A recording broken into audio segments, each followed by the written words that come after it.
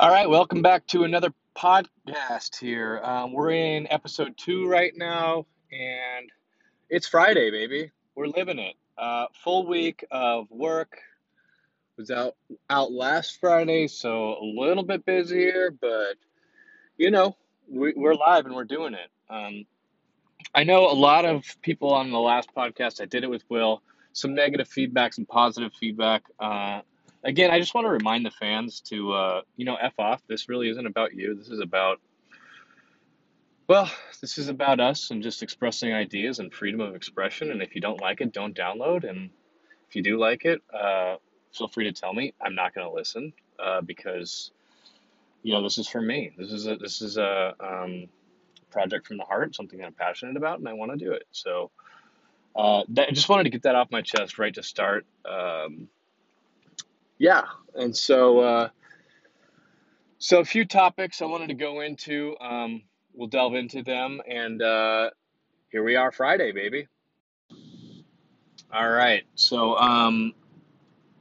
wanted to jump into a little Patrick Beverly.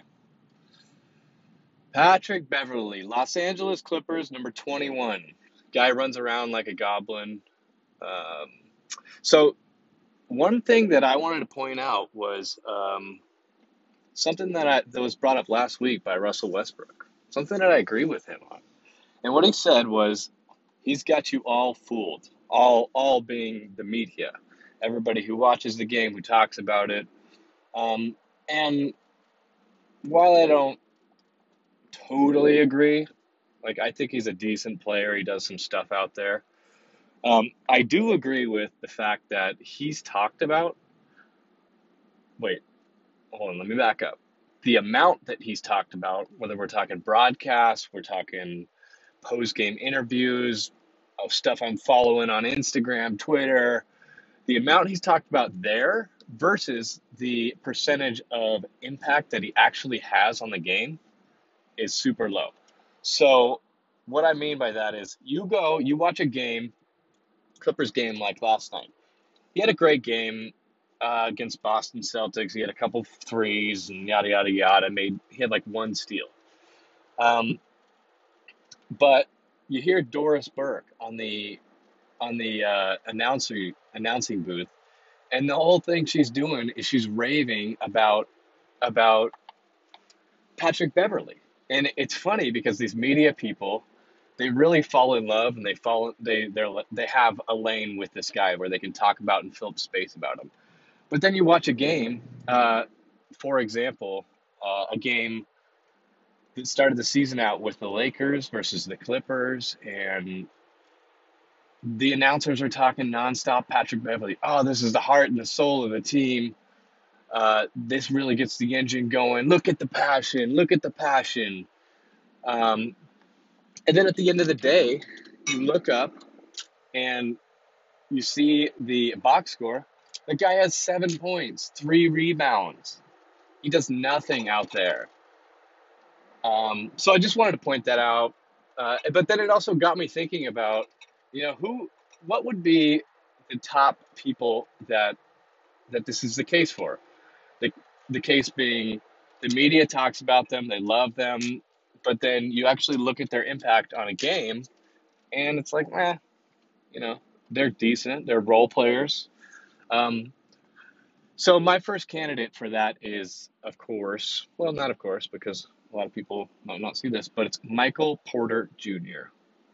Um, don't know if you guys have caught any Denver games because you got Fat Jokic rolling around, who's really good, but not my cup of tea. Don't really love him. Not athletic. He's skilled. Yada yada yada. Not that fun to watch from me. Some lumbering guy, but that's beside the point. Getting back to Michael Porter Jr. I was listening to podcasts. I listened to probably too many podcasts, to be honest with you. Listen to people talk about the NBA, reading some articles, and I've heard some things like the fate of the NBA championship could rest on the shoulders of Michael Porter Jr. Um, and then I go and I watch a game. I think this is the third, fourth game of the season. Guy gets in for Michael Porter Jr. gets in for about 5 minutes, gets a couple rebounds. I mean, he's big and he's athletic. I get why people love him, but uh, let's pump the brakes on all the media. And even while he's not in the game, people who are playing well, um, you know, they're getting no pub, and all they're doing is talking about Michael Porter Jr. Is he healthy? How's his back looking? He looks a little rusty, looks a little robotic, but he'll get back there. They say.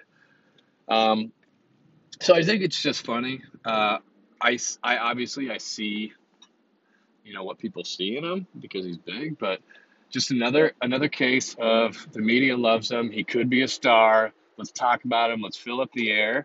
But what they're missing is there's people in the games that are actually having an impact and they're playing well. And they need to focus on that rather than these big what ifs. So that's another guy. One more that I don't know. This guy could be polarizing. Maybe I just don't like him because he's on the Celtics. But Marcus Smart, nah, he had a great game actually yesterday. I thought, I was watching him, made a few hustle plays, and uh, and it's funny when people talk about these types of guys. It's always like heart of the team, great teammate, makes winning plays. That's my favorite. Makes winning plays. Uh, that they're somehow clutch and they do that. But Marcus Smart's the same way. I saw him.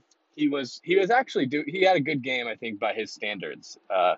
Made a couple of threes, had a couple of floaters, and some of them were timely, and he made some great defensive plays. But when you go and you look at the box score, and I was like, oh, cool. He has like 17 points, something like that. But then you look at how many shots he shot, and he shot 20 shots to get those 17 points.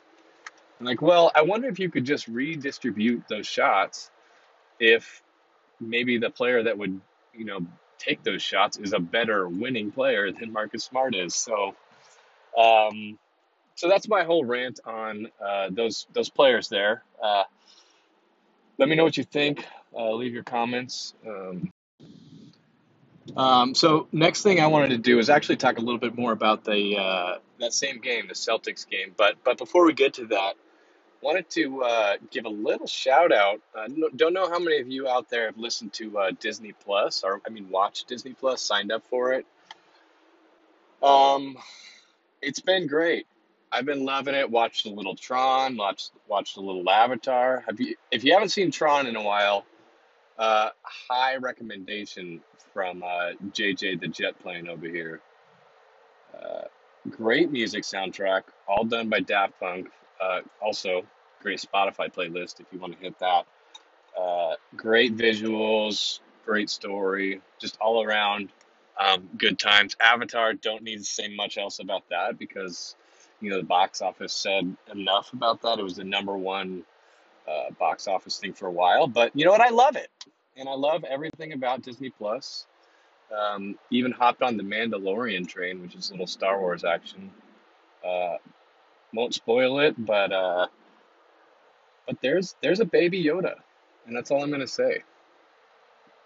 Um, but getting back to basketball, so it struck me yesterday as I was watching the Celtics, and the Celtics right now, I would say they're built around mainly two people, and I didn't see Gordon Hayward, and all signs are pointing that he's better this year. He's being more aggressive and he trusts the foot, so that's great for him. Good job by you, dude.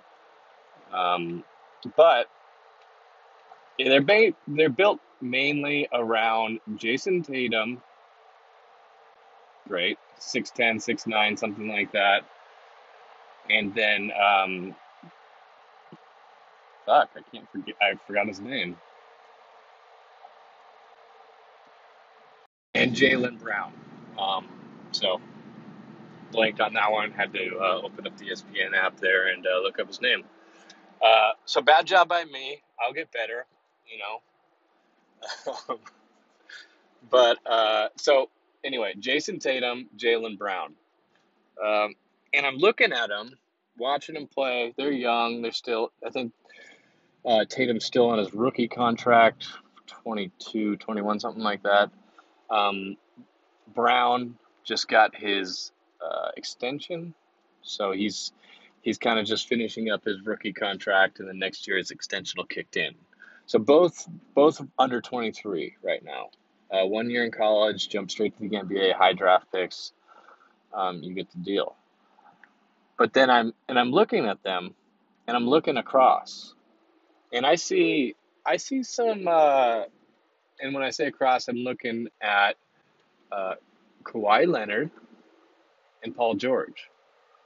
And I see a little bit into a crystal ball. If everything breaks right for these guys, um, I think you could be looking at their archetypes, because you look at Tatum, he's he's I think his best comp is Paul George, right?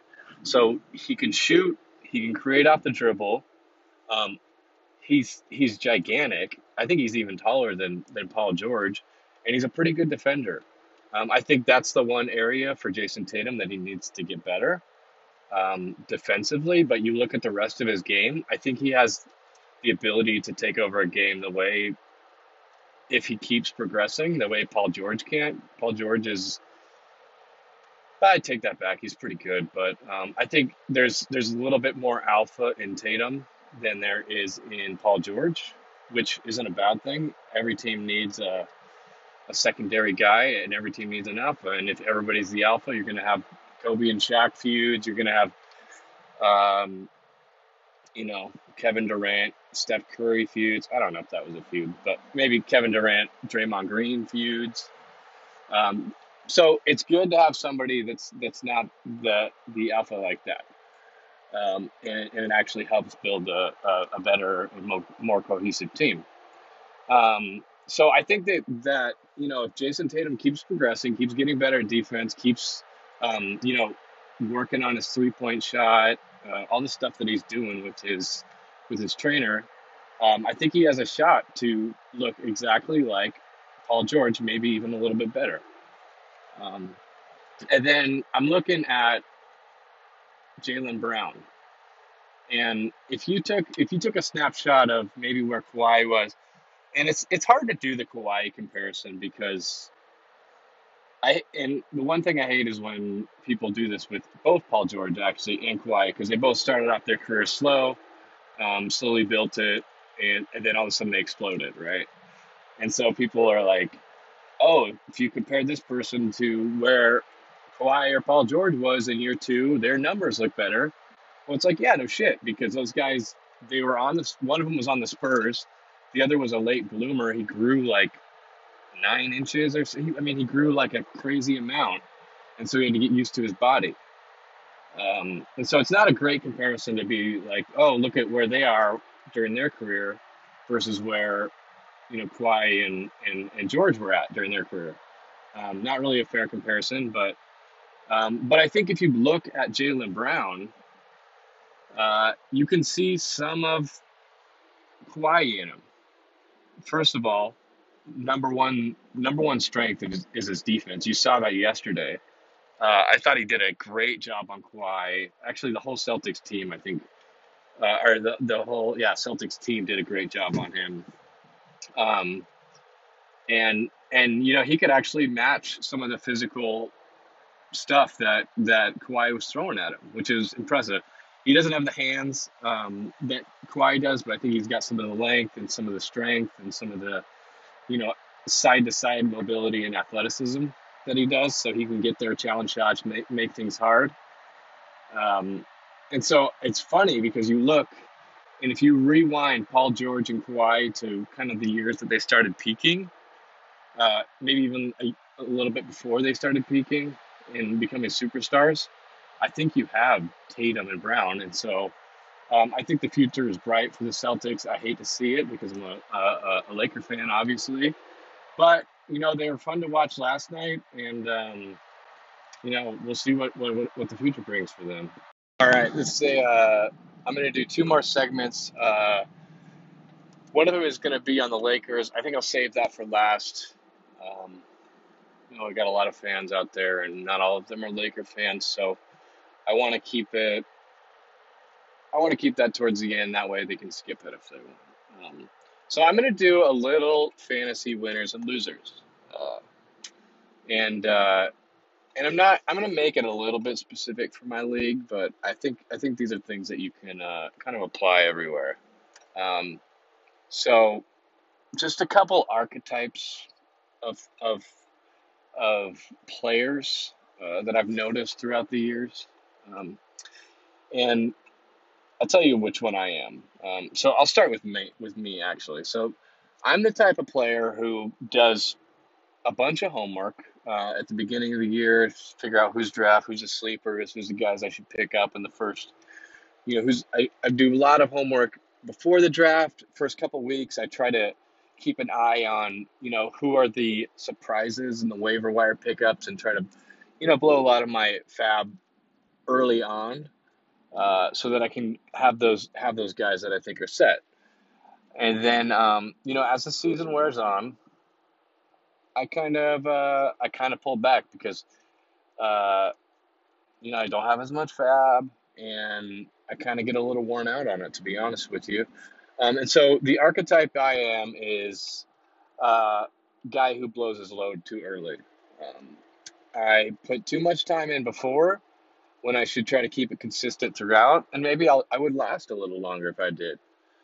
Um, and so what ends up happening is I come out to a pretty good start in the beginning of the year, have a good team, have a good bench. Slowly, as the weeks go on, my bench thins out, start getting a couple injuries. I don't replenish that bench with new up and coming guys, and then all of a sudden I find myself middle of the pack, barely scraping for the playoffs. So that's me, and the archetype for that person is blow your load too early. And then there's there's guy who never likes his team, uh, or maybe they do, but they just have to.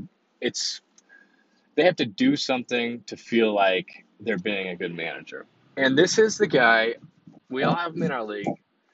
In this league, there's a guy. My specific league, there's a guy who's a crack addict for trading.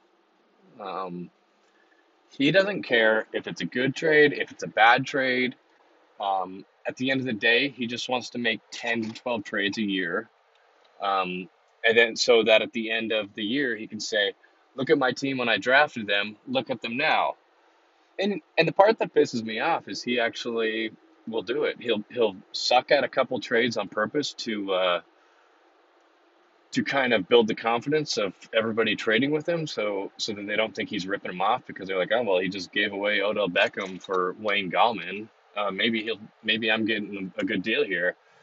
But then he does enough of those crappy trades that the good trades pay off, and he does all right at the end of the year. And he's like me. He's like the blow his load too early guy, where um, he's in the fight for playoffs when probably he shouldn't be. Uh, and then we have the consistents.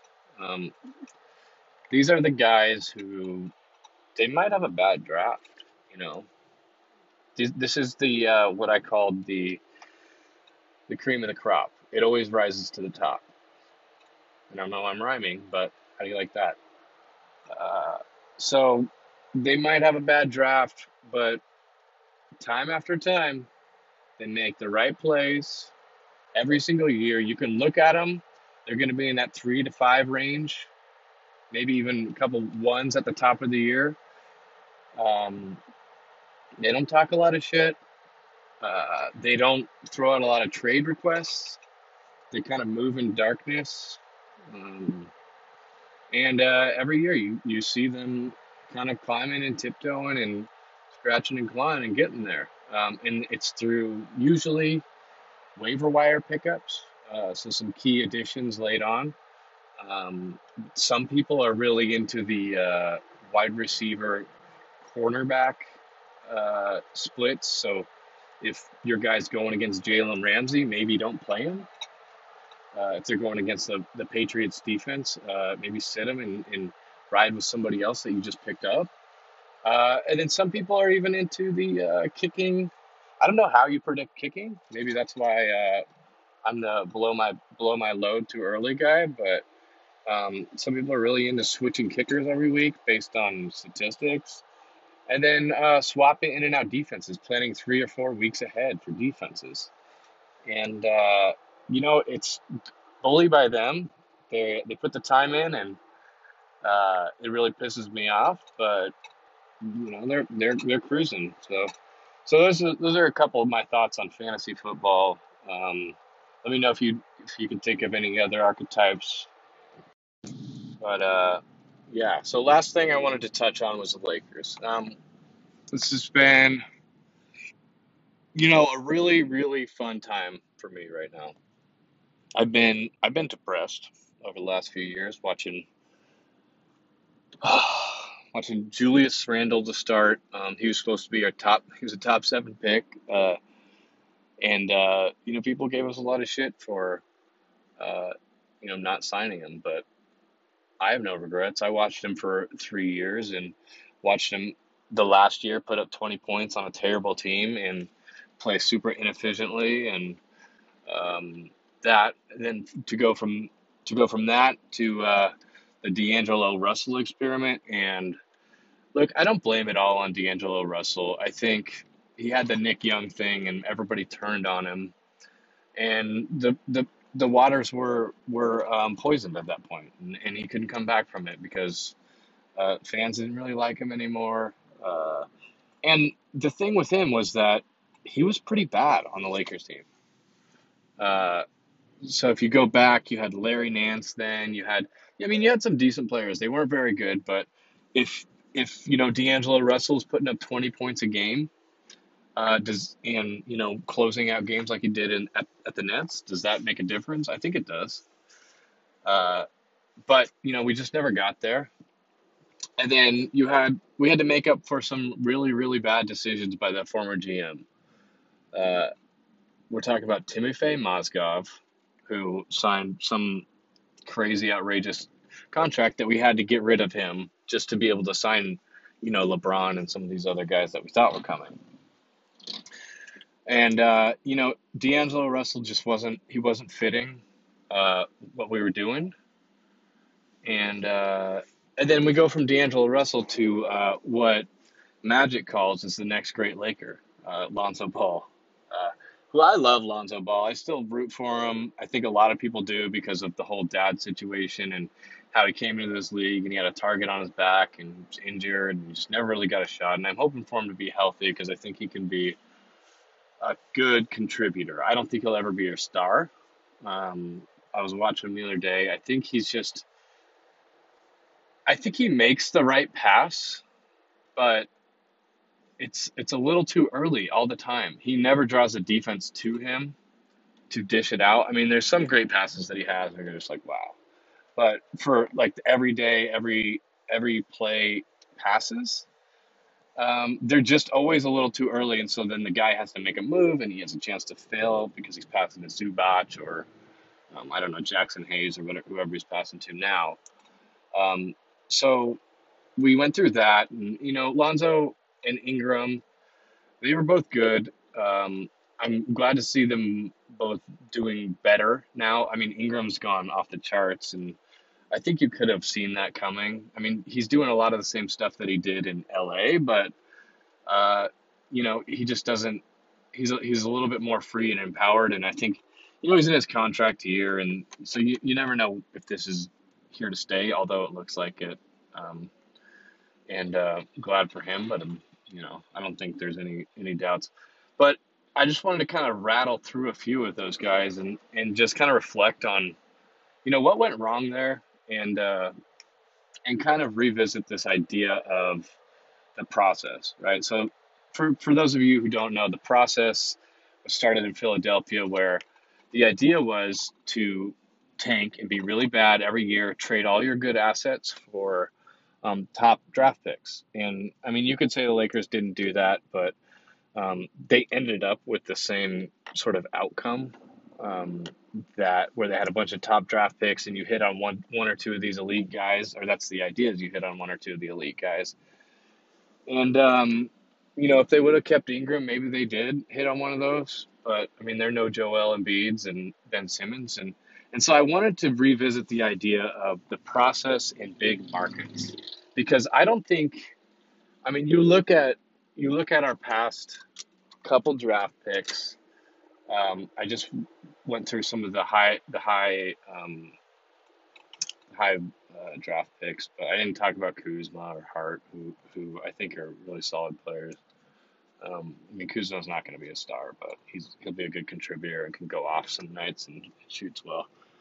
Um, but this idea of the process in big markets, and so at least in LA, and I think this is the same of New York City, and um, I mean you could say maybe Chicago. I don't know. What are the other big markets? I think it's just LA and New York right now for basketball. But I don't think with all the pressure and all the media coverage of these gigantic markets, I don't think it's a conducive environment for young players to make mistakes and get better. I mean, you look at Brandon Ingram right now. Yeah, he's doing great, but he's on TV once or twice a year in New Orleans. And he has the ability to go for 13 points, you know, 4 of 17 shooting and not get railed. And I think that's the thing with when these players come into the league, unless you're a Magic Johnson or a Kobe Bryant or something like that, that's one of these all-time players, when you come to LA, and even when Kobe started, I don't think it was so hot for the first couple of years. Um, when you come to LA, you get a lot of criticism. When you come to New York, you get a lot of criticism. Um, And if you're talking about doing a process type build, what you need to not miss on a lot of draft picks, and you need those draft picks to be able to really grow up and flourish and become solid NBA players. And I just don't think, given the media scrutiny and coverage in these big markets, that you can really let those players make the mistakes, go on the losing records, because every year you have coaches being fired, you have GMs being fired, you have them being replaced because you're not making the playoffs, and so I think the for those big markets, I look back at the Anthony Davis trade, and I think they gave up a lot of draft picks, which you could have argued who were the Lakers bidding against for Anthony Davis. He basically said he wasn't going to resign anywhere but LA, and kind of criticize that. But then when you think about it through this prism of what what what does a rookie have to go through in LA to be an impact player and to be a star, I think you look at those draft picks and you just say, you know, maybe one or two of these players hit, but I'm okay giving that up for a guy like Anthony Davis, even in the future, if it leads to a couple bad years. And I think you just have to star hunt. Like New York, they're not going to get anybody because the owners are crazy. I don't really know much about him, but that's what everybody says. Is that the owner's a crazy person and nobody wants to play for that guy. Um, so that's just me reflecting on the last couple of years, thinking about trends of the league and how they apply to LA, and and why I'm happy with where we're at right now. We've got LeBron for a couple more years, and he doesn't look like he's stopping. We got Anthony Davis. Fingers crossed that he resigns. Um, but yeah, that's that's the end of the podcast. Wherever you're listening, Spotify, Apple, feel free to give us a 5-star rating, share with your friends, share with your family. Reach out to me at Twitter at JJ the Jet Plane, and love to have a dialogue with you.